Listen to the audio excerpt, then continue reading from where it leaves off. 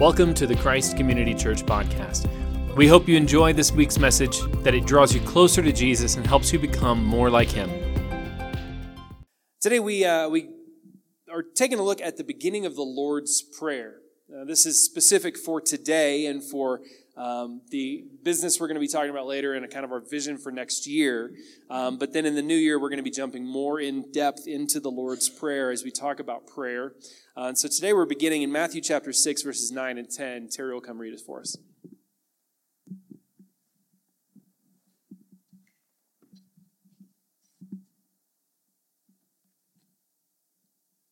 Good morning.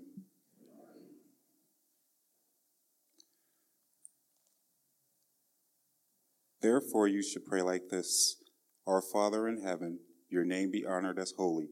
Your kingdom come, your will be done on earth as it is in heaven. This is the word of the Lord. Praise be to God. All right.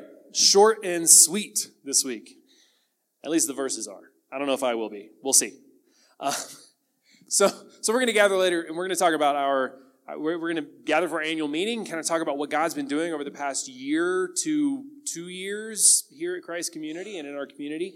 And we're going to be looking forward to what God is going to do and what He's calling us to, what we believe as a leadership team that He's calling us to in 2022, and as a congregation, as a church. And so I wanted to, in this sermon, in this time, kind of lay the foundation for what we exist as a church to do. And I think that foundation is right here in this prayer. You might have noticed our sign this week as you drove by on Hamden says, "In Denver as in heaven." That's the driving force. That's the driving goal of followers of Jesus. That's the driving goal of us as a church, that we would be an expression of heaven to everybody. That we would seek God's purposes and God's will and God's reign and God's rule for our community and for our neighbors as we live for Jesus, as we follow Him. We want to make our lives and the community around us look as much like heaven as possible. I think that's why Jesus starts His model prayer this way. So here we are in John chapter 6. This is right in the middle of what we call the Sermon on the Mount, this big section of teaching that Jesus gave. And in the middle of it, Jesus had been asked before by His followers, teach us to pray, tell us how to pray. And this is the prayer that He gives as a model for how we ought to be praying. And it's amazing that it's short, first of all, because a lot of us think that unless we say long prayers with lots of words and lots of flowery language, God won't necessarily listen to us. But the fact is that God hears you no matter how few words you use, and He knows your heart before you ever start speaking. But He starts His prayer, Jesus starts His model prayer by praising God as holy. Now, we're not going to get a lot into that today. That's coming up in January, so stick around, and you'll learn more about what it means for God to be holy. But Jesus begins His prayer by praising God as holy, as set apart, as other, as something totally different and beyond us. And then in verse 10, which is where we're going to focus, He calls on God and He says, "Your kingdom come, your will be done on earth as it is in heaven." And that's where we're going to camp today. Your kingdom come, your will be done on earth as it is in heaven. Now, this prayer is so familiar to us that we might miss the radical nature of what Jesus has just prayed for. I mean, just the crazy nature of what Jesus has prayed. Now, in the Bible, this is not a unique prayer. This is, in fact, what God intended for His people to be doing from the very beginning. Back in Exodus chapter 19, verses 3 to 6, this is what we read. This is God calling out His people from Egypt and telling Moses, their leader, what He wants them to do, who He wants them to be. And so in Exodus 19:3, this is how we start. Moses went up the mountain to God, and the Lord called to him from the mountain. "This is what you must say to the house of Jacob and explain to the Israelites." So Moses is being instructed to tell the people of God, the Israelites, this: "You have seen what I did to the Egyptians and how I carried you on eagle's wings and brought you to myself. Now, if you will carefully listen to me and keep my covenant, you will be my own possession out of all the peoples, although the whole earth is mine. And you will be my kingdom of priests and my holy nation. These are the words that you were to say to the Israelites. So notice what God is saying here. He's called his people. They've been in slavery in Egypt for 400 years. And then God led Moses to lead those people out of Egypt to create a new nation. The nation of the Israelites, the nation of Israel. And this is God's commissioning, his mission statement for the people of God, for the Israelites. And he says, if you will carefully listen to me and keep my covenant, you will be my own possession of all the peoples. They are to be God's special kingdom on the earth. They are to be God's special people. And what's going to mark them out as God's people is that they obey God. They do his will. They keep his covenant. God's kingdom is the place where God rules and reigns as king. God's kingdom is the place where God's will is done. So keep that in your mind. According to Exodus 19, when God called the Israelites out of Egypt and made them his own kingdom, the thing that would mark them out as the kingdom of God was that they would obey God. They would do his will. And so God's kingdom is the place where his will is done. It's the place where God's desires are fulfilled, where his people are obedient to him. So now we jump forward again to Jesus' prayer when Jesus says, your kingdom come, your will be done. This is a restatement of the same thing. To pray for God's kingdom to come is to pray for God's will to be done. God's kingdom is present where God's will is done, where his people obey him, where they follow him, where they serve him, where they bring his kingdom rule, his kingly rule to bear on the world around them by obeying him and keeping the covenant he has made with them. We following? So God's kingdom is where God's will is done. So to pray, your kingdom come, your will be done, is to restate the same thing. And so Jesus is kind of playing back on all that God had told his people from Exodus 19 all the way through the Old Testament, saying, just obey me, follow me, listen to me, and you'll be my kingdom. You'll be my people. My will be done among you. And God's will for the earth is good. God's will for his people and for the world is good. God wants good for the world. He wants the world to be transformed. And so we've gone back to Exodus. Now we get to go forward to Revelation, to the end of it all, where we see Jesus return, and we see what it means when God's kingdom really does come fully. When God's kingdom comes in a way that no one can reject anymore. No one can undermine it anymore. And that's why we turn to Revelation 21, 1-4. In Revelation 21, Jesus has returned. The King has come. He's done away with all evil. He's done away with all pain. And now he's setting up his eternal, perfect kingdom where no sin will ever exist anymore. So this is what it says. Revelation 21, 1-4. Then I saw a new heaven and a new earth. For the first heaven and the first earth had passed away, and the sea was no more.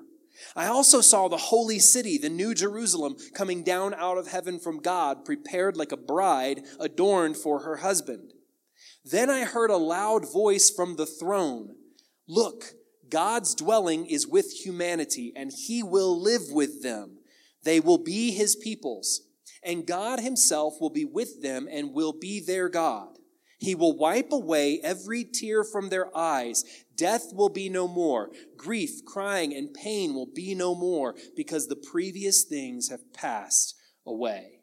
This is the picture of what it is when God rules on earth physically among his people for all of eternity, and no one can ever stand up against him ever again. Everything is done perfectly according to God's will when he comes and reigns on earth among his people.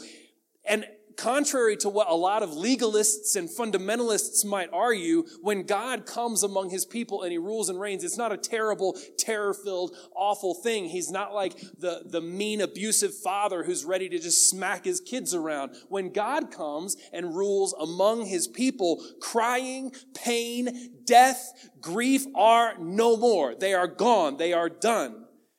Life is perfect and beautiful and healthy and holy and glorious. This is what it means for God to come and be present in his people. This is what it means for God's kingdom to come on earth.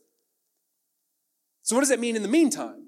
Right? We looked at the beginning when God called his kingdom out and said, just obey me, keep my covenant, and my kingdom will be among you. And we've looked at the end when Jesus comes back and his kingdom is perfect and it's here and it's whole and it's real and all these things are done away with, all sin is done away with. What does it mean in the meantime, though?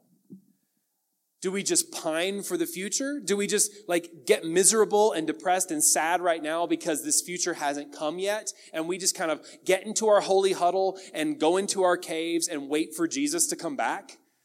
Because throughout Christian history, that's happened a lot. It's happened a lot that Christians are this world's terrible. This world sucks. I don't want to be part of this. I'm not going to engage with all this. So they go and they create their own separate little community and they live in their holy little huddle and they say, to hell with the rest of the world, literally, to hell with the rest of the world. I'm just going to wait for heaven to come. And they don't engage with anybody. I mean, that's one way. I guess that's one way of doing it. Or you could say, on the other hand, you could be like they're called antinomians, the people who are like, there's no law, we're all free in Christ, so therefore, whatever we do in the here and now doesn't really matter, because one day Jesus is going to come back and make everything right. So I can live however I want.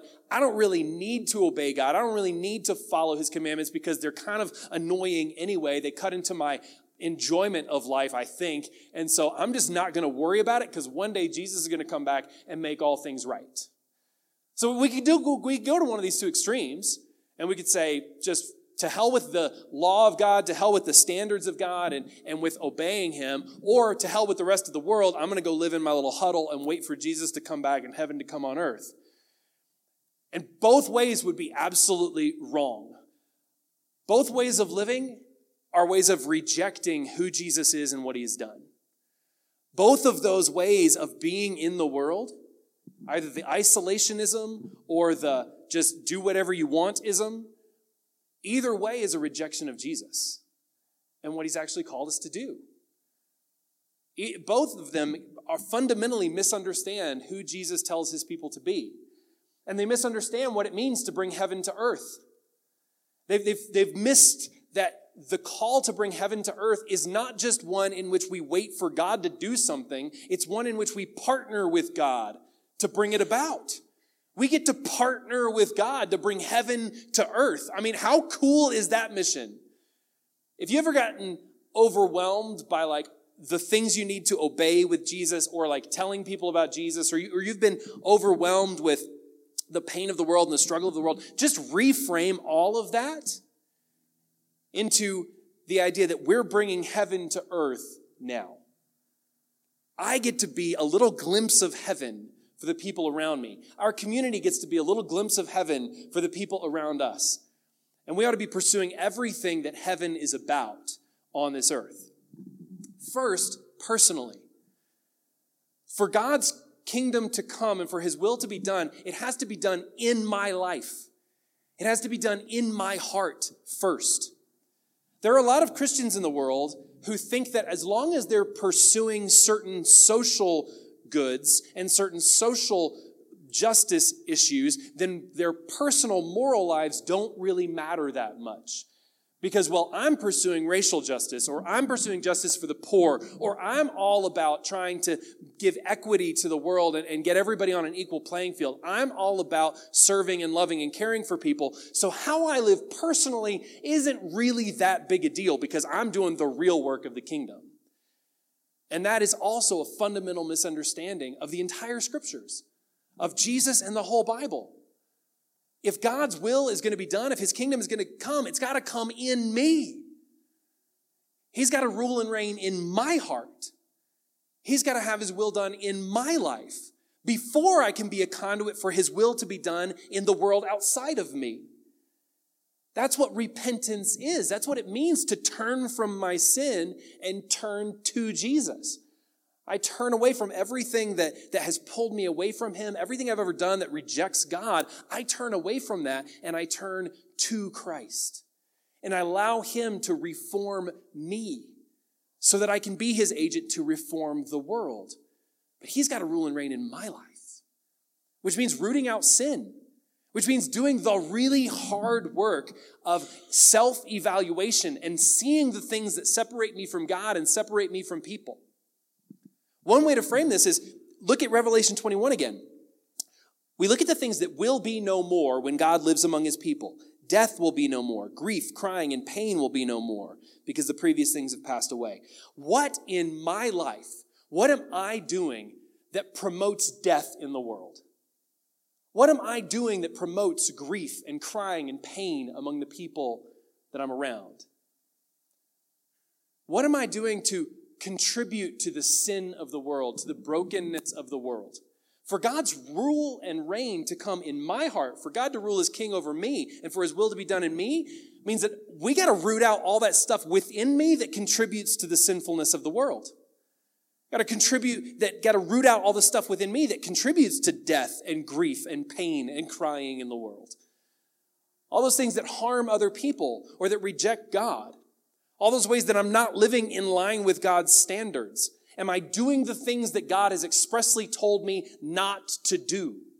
Am I living in a way that God has expressly told me not to live? Or am I refusing to do the things that Jesus has called me to do? Am I refusing to love? Am I refusing to forgive? Am I refusing to walk in peace and humility? Am I refusing to do the things Jesus has called me to do? And am I refusing to root out the stuff that separates me from Jesus? If God's will is going to be done, if his kingdom is going to come, it's got to come in me. It's got to be allowed to root out my sin and to make me more like Jesus, because that's what his kingdom rule in me means. For God's kingdom to come and his will to be done in my heart and my life means that I'm looking more and more like my king all the time. I'm looking more and more like Jesus all the time. I'm becoming like him in every way. That's what his kingdom come and will be done in your heart means, in my heart. That's what it means. Let Jesus rule your heart. Let Jesus root out the dark parts of your soul. Let him root out the sin. Let him in. And let his people in. The idea that sin is some deeply personal, individualized thing that doesn't touch the community is entirely a 21st century idea. Maybe a 20th century idea. But it's new. Christians across history have always understood that my sin affects the people around me. And if we're going to deal with sin, if we're going to deal with brokenness, if we're going to deal with the dark parts of our souls, we have to do this in community. We cannot do it ourselves. Me and the Holy Spirit isn't actually enough to make me like Jesus. I need people. I need God's people. I need others who are becoming like Jesus to walk with me and hold me accountable. This is the root of the practice of confession that we in the Protestant church don't do. And particularly we in the American Protestant church don't do. Because we think that my sin is individual to me and that it's deeply personal and that it's only between me and God. And that is not in line with what Jesus has told us. It's not in line with Scripture at all. We need to reclaim the practice of confession if God's will is going to be done in our lives. Confessing to one another, to trusted brothers and sisters who are also trying to become like Jesus so that they can walk with us. And I know it sounds blasphemous to some people to say you and the Holy Spirit isn't enough, but Jesus wouldn't have gathered a whole group of people around him to walk with him together, to hold one another accountable if that were true. Jesus called a community to follow him. And so we got to let God's kingdom come and his will be done in our hearts within the community of God's people. Because a kingdom cannot be made up of one person. A kingdom cannot be made up of just me. A kingdom is us. A kingdom is first and foremost a people who are gathered around shared values and a shared king. The kingdom of God is God's people united together, all of them allowing his will and his reign to take first place in their lives together.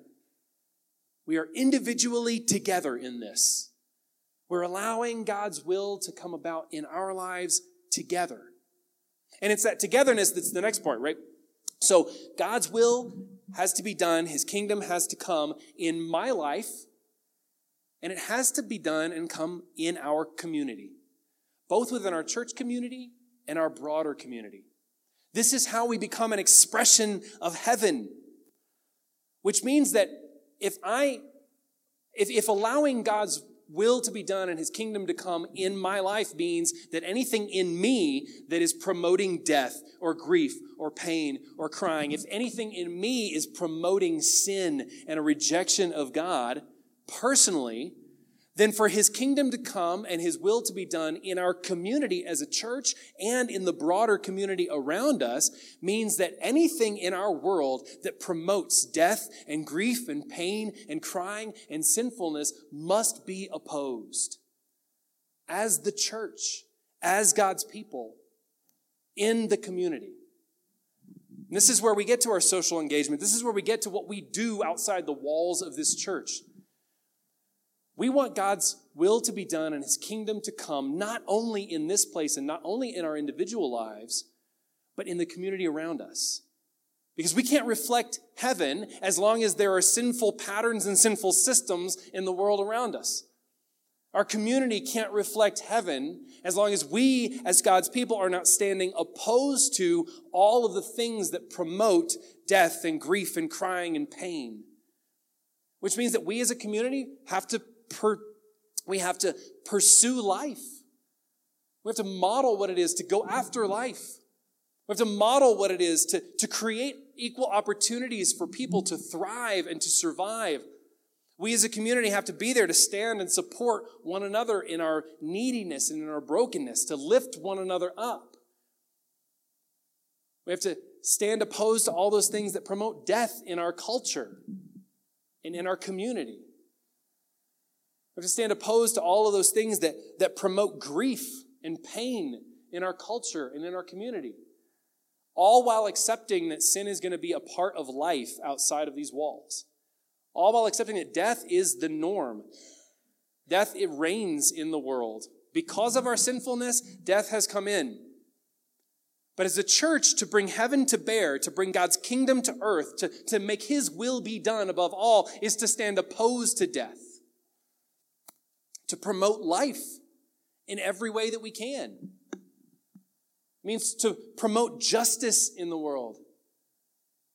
It means to make sure that people have what they need to make ends meet so that they don't die prematurely. It's to promote mental health and to make sure that the people around us have access that they need to mental health counseling. That they have access that they need to food and to resources. To make sure that people have access to jobs, that they truly do have equality of opportunity. And I know in our world right now, in our very divided, very broken world, in our very divided society, there's a whole argument about, are we talking about equality of opportunity or equality of outcome? And I just say, I want to pursue justice and goodness for the community around me. And I would love to see equality of outcome for the people around us. I'm not talking about making people dependent on us or making people dependent on systems. I'm not talking about trying to promote some worldly systems. I just want to make sure that the people around me have what they need to survive and to thrive. And so as a church, we get to be committed to that because we recognize our community will not reflect heaven as long as there are hungry people in it. Our community will not reflect heaven as long as there are people in it who don't know where they're going to sleep tonight. Our community will not reflect heaven as long as there are people perpetrating violence within it. Our community will not reflect heaven as long as there is crime and destruction within it. And so we as a community have to pursue those things that promote life. We get to pursue those things that promote life. Those things that make sure people have food on their table and roofs over their heads and an opportunity to have the margin to invest in their spiritual lives. Because until people have margin in their life to pursue a spiritual life with Christ, that is, as long as they're hungry and they're insecure in their housing and they don't know where their next meal's coming from and they don't know where they're going to lay their heads, they're not going to be invested in their spiritual lives. We have to have basic physical needs met before we can start meeting spiritual needs. And so we recognize our community can't reflect heaven until those physical needs are met. Until all the things that won't exist when Jesus returns and sets up his kingdom don't exist in our community. Now, that's a utopian vision, right? It's not going to happen. Sin in our world, the complexities of systems in our world, the complexities of government, and the complexities of policing, the complexities of the work of the economy, all of this make it so that this is never going to happen in our world. And that's why I say we get to give a glimpse of heaven. We get to give a glimpse of what heaven will be like. And a lot of times that's going to happen primarily in these walls. I hope that when we walk into this place and we see our brothers and sisters here, we can say, yeah, this is what heaven's going to be like. We can enjoy one another's company. We can love and care for one another. And that this is a place where no one goes hungry and no one has to worry about being housed. Because we're going to walk with you and pursue those things and try and make sure that you have what you need so that you have the margin in your life to pursue a life with Christ. So that your physical needs are met. A lot of the time, all of these grand ideas, these grand notions of what heaven come to earth will take place more in here than out there. It doesn't mean we don't pursue them out there, but we have control over what happens in here. We have control as a community of how we care for one another and love one another and share with one another and give to one another. This is why when you read Acts 2, the very first Christians shared everything they had in common, and they made sure that the hungry were fed and everybody had a place to sleep, and they worshiped together. Because when they gathered as the church, they said what it means for heaven to come here and now is for everyone to be provided for. So that these great inequities don't exist. Because the poorest among us can use those things that I have that are excess. And so if we want God's kingdom to come and his will to be done in Christ Community Church, we have to be a community that pursues equity and justice as a community. God's will has to be done and his kingdom has to come among us in the church before it will happen outside of these walls. So God's will and God's kingdom have to come in my heart first, have to reform me, have to shine light into the dark places of my heart so that heaven comes in my life. And then through us as a community, God's kingdom gets to come and his will be done through us as we share and as we love and as we give and as we serve together, as we worship together and fellowship together. And then as heaven comes to bear here and this community feels more and more like heaven, it'll spread more and more outside these walls as we pursue goodness and life for the people around us. And that's what drives us as a church. I hope that's what drives you. That's what drives me, is to see heaven come to bear. I desperately want to die and get to heaven and experience all the fullness and be overwhelmed by it, and at the same time go, you know, I had a little taste of this when I was with those people. I had a little taste of this when I was hanging out with Cheryl and with Doug and with Chance. I had a little taste of this when I was with them. I want to get to heaven and go, yeah, this is what I hoped for. This is what I expected because I had a glimpse of it when I was living down there or when I was living back there. That's our goal as a church, to give people a taste of heaven. And I'll tell you what, if we give people a taste of heaven, a taste of what God's reign really means, a taste of what God's will really is, they'll be beating down the doors to know more about it. When we can love as Jesus loves, and we can share as Jesus shares, and we can give as Jesus gives, and we can pursue life with everything that we have, not in a politically divisive way, but in a way that reps Jesus and raises him up as the highest goal. When we can live in a place that brings heaven to earth, people can't return away from that vision. Our world has a hunger for heaven. Our world has a hunger for everything that we as the church have to offer, because we are made in the image of God. We are made to hunger after who God is. We are made to hunger after all the wholeness and goodness that God has to give. We're made to want heaven. We're made to want the goodness of God.